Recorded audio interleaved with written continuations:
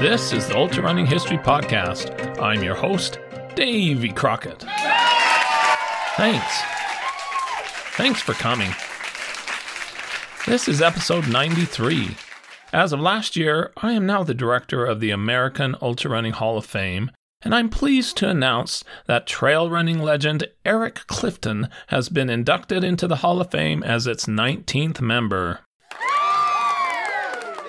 In this episode, with Eric's help, I will tell the story of his impressive running career. Make sure you visit the Hall of Fame at ultrarunninghistory.com/HOF. That's ultrarunninghistory.com/HOF. Will do. Let's get right to the story. You can be a hero, you can get the gold, breaking all the records they thought never could be broke. Standing in a Hall of Fame, yeah. And the world's gonna know your name, yeah. And you'll be on the walls of a Hall of Fame. Be a champion, be a champion. Eric Clifton, originally from North Carolina, now of California, was the fastest and most dominating 100-mile trail runner during the 1990s as trail ultras became popular in America. His Go for Broke race strategy was legendary. He demonstrated to the rapidly expanding sport that amazing speed on trails could be achieved. During his entire career, he has achieved more than 60 ultra wins, including 17 of his more than 30 100-mile finishes. During the 1990s, Clifton had the most overall 100-mile trail wins in the world. He was very fast and would win by wide margins on hilly trail courses, sometimes by hours. He set more than 20 course records, still holding some of them after 3 decades.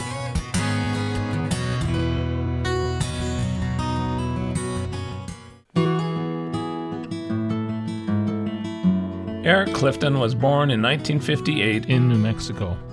He started distance running as a senior in high school, where he ran the 2-miler. After finishing his first race, he swore to himself that he would never run that hard and that fast for the rest of his life. A friend suggested that he go out for cross country. Clifton said, "Running cross country? That sounds like me. I want to do that." So I asked him, I says, "Well, so how many miles a day do you guys run?" And he goes, "Oh, about 10 miles a day." And I was like, "Okay, I'm out." Little did Clifton know that he would average running 10 miles a day for much of his future running career.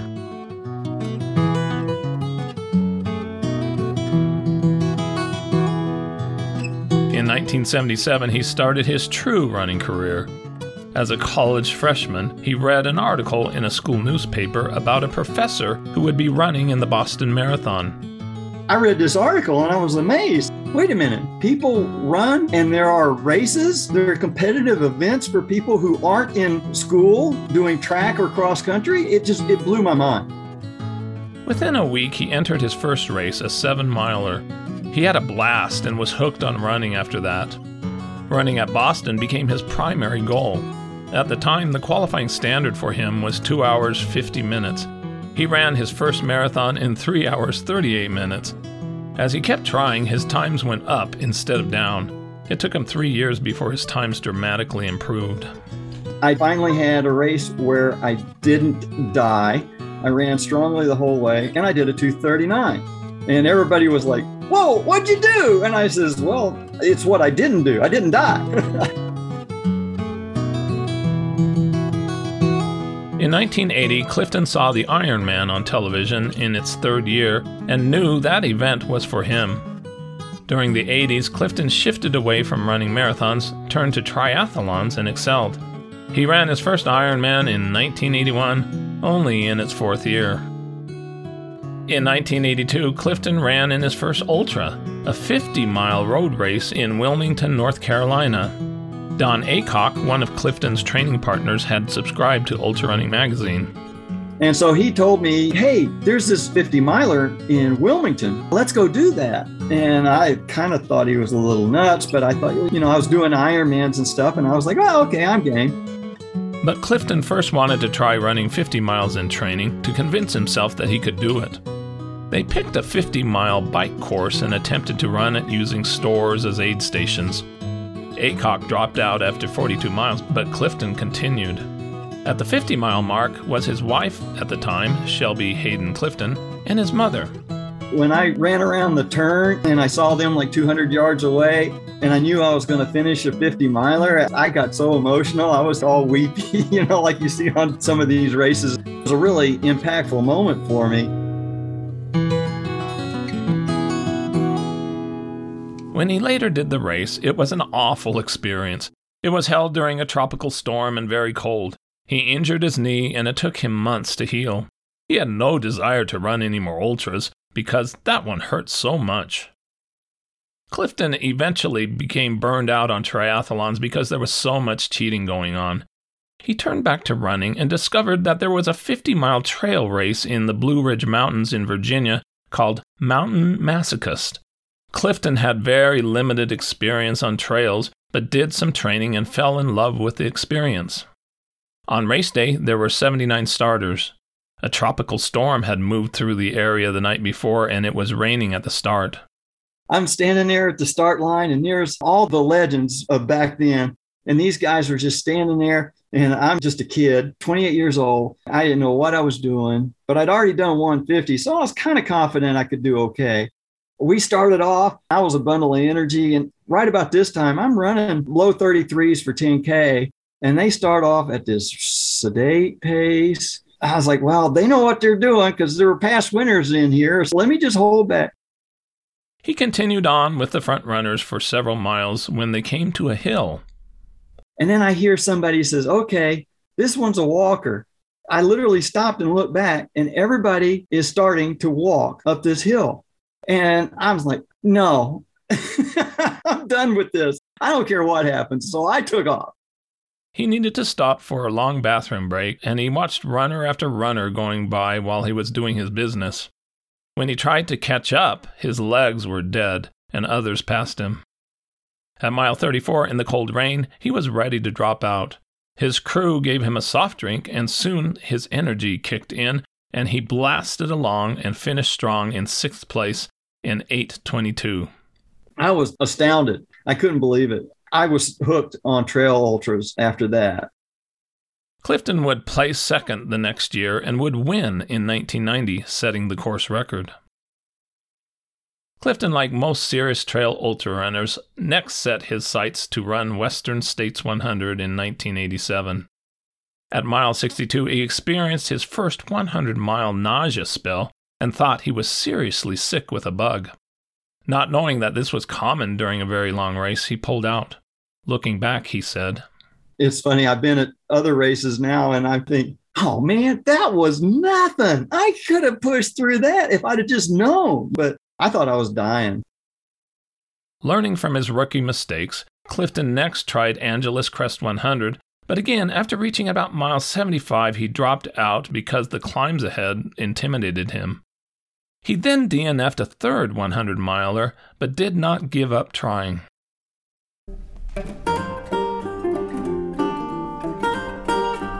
Despite being intimidated by steep mountains and without a 100-mile finish yet, in 1988, Clifton went to run the Barkley Marathons in his backyard in the South.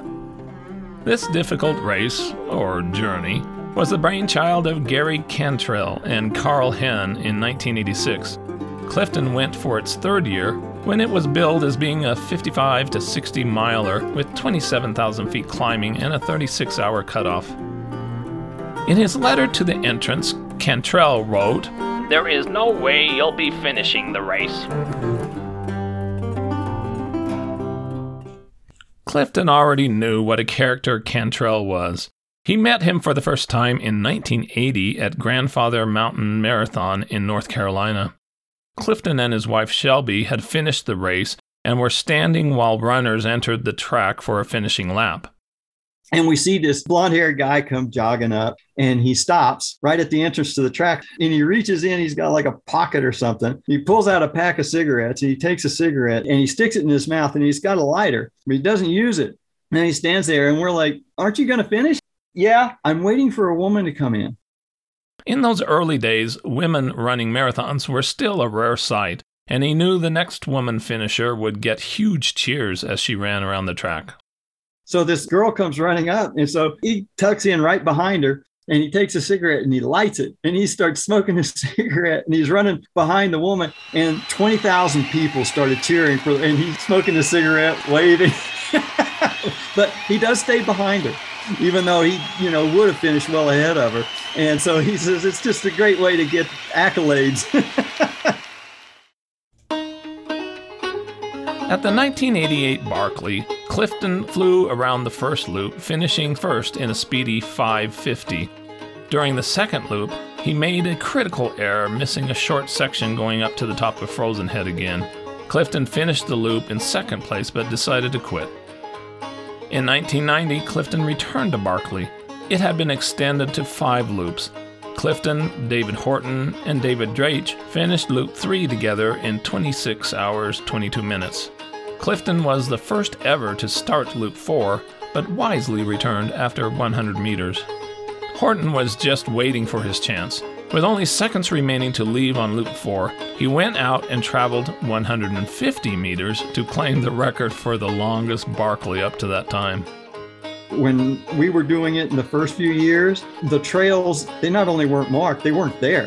We were bushwhacking, going by kind of gosh and by guess and finding the books and stuff. So when I went back in the early 2000s, it's like, this is a trail. This is like a highway. It's like, I can't believe this. You're not going to get lost on this. So it was so funny. In the early days, you could look off to your right and you'd see someone 100 yards going down a mountain that way. You look off to your left and you'd see someone 100 yards going down that way. It was wild.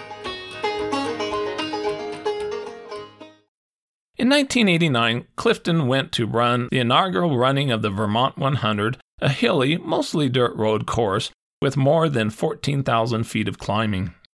All the hundreds I've been doing, I've been sort of listening to people, and they're like, pace yourself. You got to wear a hat. It's so funny how many rules, or it seemed like there were, for how to run 100. Vermont, I just said, you know what? I'm going to drop out of this race anyway. Let me just have some fun. I'm just going to run like I want to run for a change and see what happens. It was reported, some traditionalists in the crowd called for Clifton's removal from the race for showing up at the start wearing a pair of outrageous tights, the right leg consisting of horizontal yellow and black stripes, and the left leg violet polka dots on a shocking pink background. Dare to be stupid. Why don't you dare to be stupid? It's so easy to do. When the start gun was fired, Clifton took off with 114 starters and began to have a great time in the lead. He kept pushing hard, always running, and just kept waiting to, quote, die, but he didn't. He soon went off course because some kids had took markings down at a critical junction. And I'm running, and I'm going for it. I get to a major intersection in this tiny little Vermont town, and there's nothing. I actually went into the post office and I said, do you know if this is part of the race course? And they're like, what race? So I went back out and I thought, well, go back to where the last place I saw a marker. So I turn around and I start running back. And as I was coming back, race director Laura Perry comes driving up in a truck. Some kids took the marker down. You were supposed to go left across the road. And I was like, oh, well, great. For some reason, it was weird. I didn't care. I was having such a good time. I was so relaxed. He had run 6 bonus miles because of that blunder and had lost his lead. He caught up with Lion Caldwell and asked him who was ahead, thinking he had lost about 20 places. Caldwell replied, well, there's 2. There's one guy right in front of us, and then there's this other guy, and he was just gone. And I started laughing. I was like, I didn't think that was me. And so, well, let me see if I can catch the other guy. So I left him and I took off, and it took me about 4 miles, and I caught the other guy, and I was pouring it on, and sure enough, I was back in the lead. This is great. And I was pumped. He went on to win, finishing in the daylight in 15 hours, 48 minutes. His first 100-mile finish had been a win, even with 7 bonus miles along the way. In the coming years, he would continue to run well at Vermont 100, winning for 4 straight years, improving his course record, which he held for 6 years. He still holds the 4th fastest time ever at Vermont, with 14 hours, 25 minutes.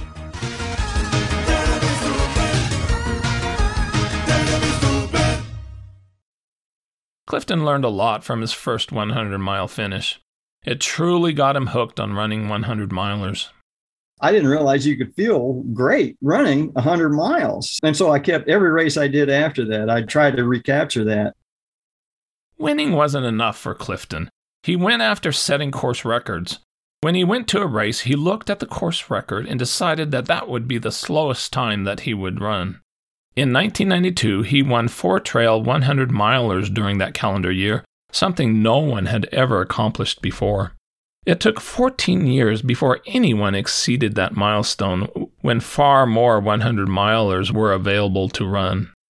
Not only did Clifton win in 1992, he came away holding the course records for all 4 100-mile courses: Old Dominion, Vermont, Superior Trail, and Arkansas Traveler. Those feats earned him the honor to be named the 1992 Ultra Runner of the Year by Ultra Running Magazine. Here's a couple highlights of those races. The 1992 Superior Trail 100 was one of the best races of Clifton's amazing career. He considered it a true trail race, mostly on narrow single track, with occasional rocky, rooty, and marshy sections. You know, at the time, I had been experimenting with high mileage. So the month of August, I was running about 120 miles a week. And so I was tired when I started the race, but I was at the point where I was so fit that it didn't really matter. I just kept cranking. And in retrospect, I couldn't believe the time that I did. During the race, he only stopped to walk for a few short sections. He finished in 17 hours, 21 minutes, and still holds that course record after nearly 30 years, more than 1.5 hours faster than the next time. At 1992 Arkansas Traveler 100, Clifton used hard determination to succeed there. He had quit this race the year before at mile 80 due to fatigue, but this year, for the first 41 miles, he went all out. I was flying. It was like I was dancing on everything. The trails, the rocks, the roads. I was just blitzing. And I felt so great. Mile 42, I started getting nauseous. And I mean really nauseous. 10 times what it was at Western when I dropped out. He continued on for 5 miles, hoping it would go away, but it did not. He wanted to drop out, but he had made a commitment to himself a few months earlier that he would never again drop out of a race while leading it. He slowed down and hoped that someone would eventually pass him, but no one did. At mile 85, he was angry that no one had caught up, that he had suffered for 43 miles. His attitude changed, and he hammered it to the finish for a course record of 16 hours, 30 minutes, and a win by more than an hour. In 1990, Clifton went to run America's oldest ultramarathon, the JFK 50 in Maryland, for the first time. The course runs on the Appalachian Trail and the C&O Towpath. He went there hoping to win, and finished well, in 3rd place, in 6 hours, 19 minutes, only 3 minutes behind the winner. The next year, he did win, with 6:06. 1994 was Clifton's historic year at JFK 50. He came to the race in very good shape, having run high mileage that year. The night before the race, Clifton and several others lodged together and read a Washington Post article previewing the race. The long article was mostly about Carl Anderson, coming from California, who the reporter called out as being the favorite. He gave past winners, Clifton, Horton, and Chris Gibson, only a small honorable mention. Anderson was indeed an elite ultra runner, and at the time was married to Ann Trayson. He and Clifton had dueled for many miles at the 1993 Vermont 100, with Anderson winning in 14 hours 46 minutes after Clifton dropped out, breaking Clifton's streak of 4 wins there. On race morning for the JFK 50, the starters gathered, including many of the greatest American ultra runners of the era. Clifton was still stewing over the article. Race morning, I'm like, you know what? Carl may win, but let's see what he's got. And so when the gun went off, I went through the 2-mile point in about, I think it was 10:18. It was reported, if anyone was going to beat Clifton this day, they would have to do it by coming from behind, way behind. He came off the AT, mile 15.7, in 1 hour 52 minutes, faster than anyone had run it, with a 10-minute lead over Anderson. Doubters were heard to say, "This guy is going to die a big death on the canal." Clifton continued to run hard on the C&O Canal. Normally, I slack off on the C&O because I'm not a flat runner, and it's flat for a marathon. And usually I can do okay through about 10 miles of that, and then it starts getting tedious, and I just kind of start phoning it in. But this year I was like, no, he's back there. And so I just kept pushing and pushing. He completed the marathon section on the canal in an amazing 2 hours 52 minutes, but so did Anderson. Clifton held him off to win by 10 minutes, smashing the course record with a time of 5 hours 46 minutes. It was one of those special races that just couldn't believe. Mike Spindler, the former course record holder and the JFK race director, wrote that year, "In arguably one of the greatest ultramarathon performances in U.S. history, Eric Clifton crushed a field of 478 starters in a sterling course record." Clifton went on to finish JFK 50 21 times with a total of 4 wins. His course record stood for 17 years. Throughout his life, Clifton has struggled with mild depression. One of the reasons I run, period, is because I find it is one of my most effective therapies for depression. But back in my day, we didn't talk about it, or it wasn't common knowledge. At 1992 JFK 50, Clifton had a big lead at mile 28, but dropped out because of a serious depression spell. It was a surprise to everyone, even to the eventual winner, Chris Gibson. Looking back, Clifton credited running for saving his life. He had a best friend in high school who grimly said it would be a race between them to see who would take their own lives first. Sadly, his friend did take his life in 1988 at the age of 29. I definitely give running credit because it staves off much of the darkness. I still get depressed, but it's tolerable. Clifton continued to win at multiple ultra distances during the mid-90s, but he was starting to be challenged by younger elite trail runners that came into the sport gunning for him. At the 1996 Rocky Raccoon 100, both Clifton, age 37, and Ben Heehan, age 26, came to break the course record and pushed each other on the root-infested trails.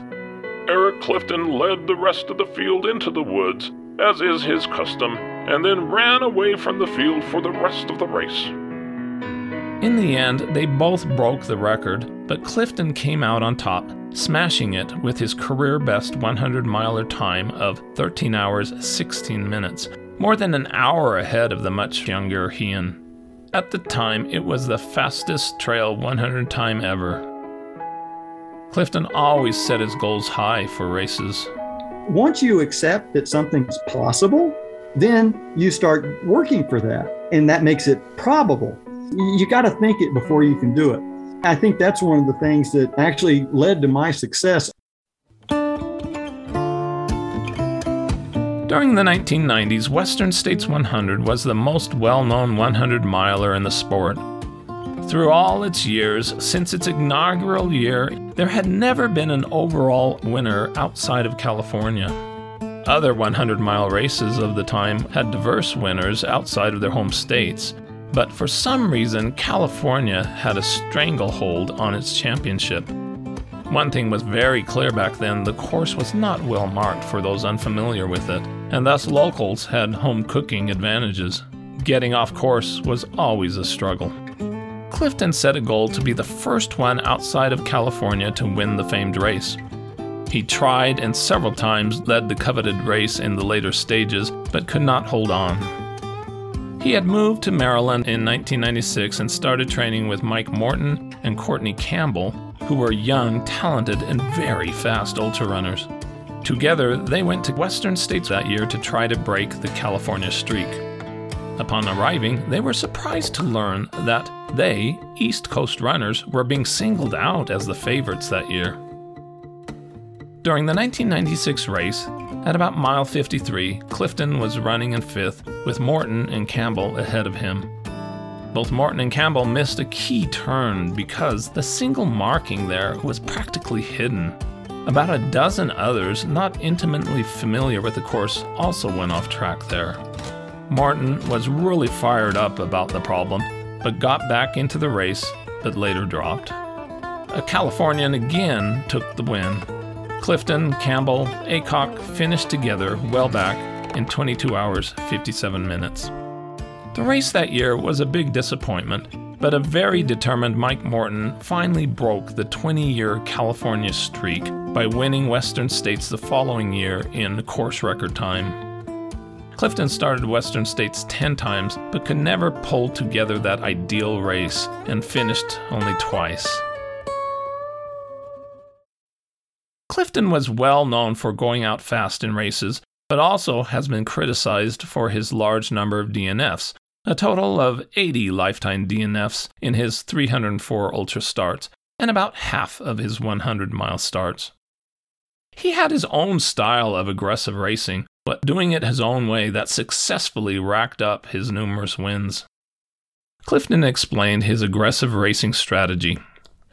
Anytime I tried to run conservatively, pace myself or whatever, they always were awful races. I get to 50 miles and I'm wiped out. And so the way I looked at it is if I'm going to get tired at 50 to 70 anyway, I might as well at least run the way I want to run for, as long as I can and then see what happens. Yeah, sure, you can save it for the end, but you don't know if it's going to be there. Like I said, a lot of times I have a slow period in the later stages, but I'm able to pick it up toward the end. If I can have a good start and a good finish, I don't care about the middle. If I have to pay a price for the fast start in the middle, it takes me a while to recoup. That's okay. I don't mind. When asked what was the cause of his high number of DNFs, he said, "If you're running on a knife edge, sometimes you just go a little too far over. When I fall apart, I fall apart, complete and total exhaustion. The thing is I just never know. I never knew if I was going to finish because if you run on that knife edge, if you just tilt over just a little bit too much, it's a steep slope down. Sometimes I could make it and sometimes I couldn't. It didn't change the fact that, I tried.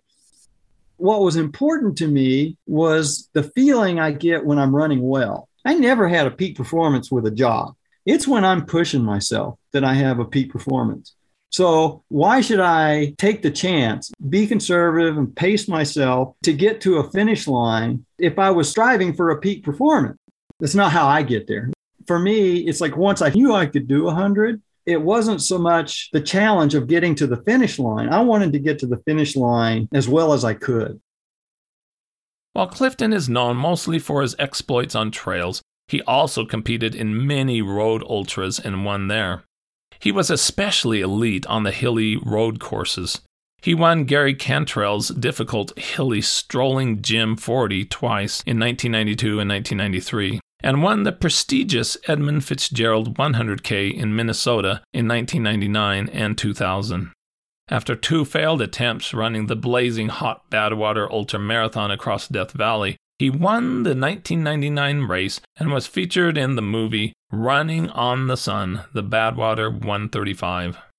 I've done my homework in every respect that I can think of. This year I've trained for the heat, I'm heat trained, and I've trained for the road, so I'm road trained. But I'm just waiting to find out what the third thing is that I haven't prepared for that can sneak up on me. And hopefully there's nothing. So in which case I can just kind of cruise it right through. So we'll see. I've just got one strategy. That's to go as hard as I can for as long as I can. Woo. And miss the cars.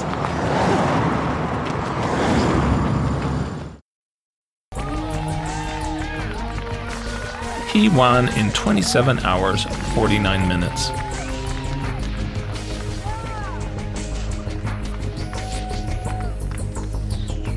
Thank God it's Friday. Into his 50s, the wins continued for Clifton. He had a streak of 19 years winning at least one ultra each year.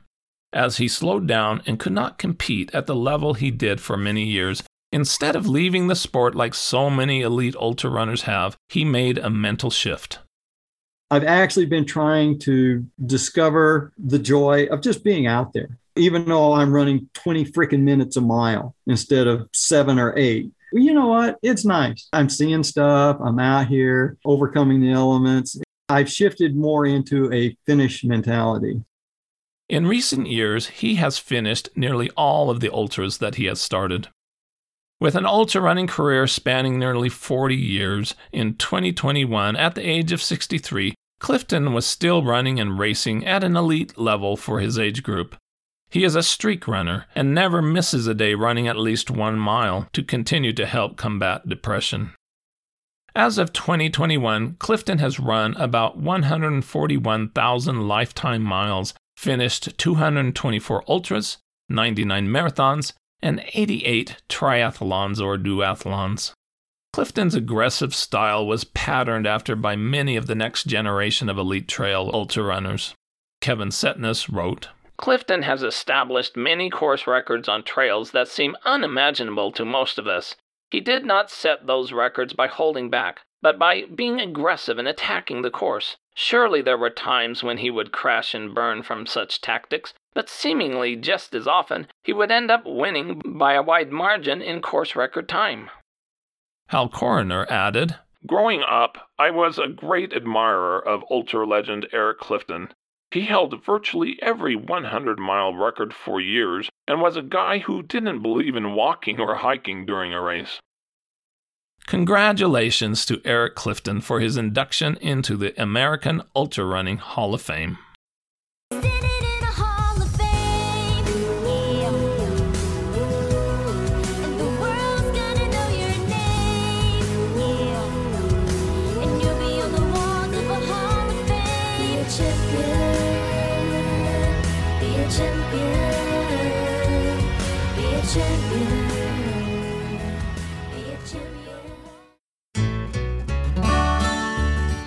With that, this is Davy Crockett, and this is the Ultra Running History Podcast. I hope you run fast and far, enjoy life, get outdoors, and most of all, stay safe and don't take unnecessary chances.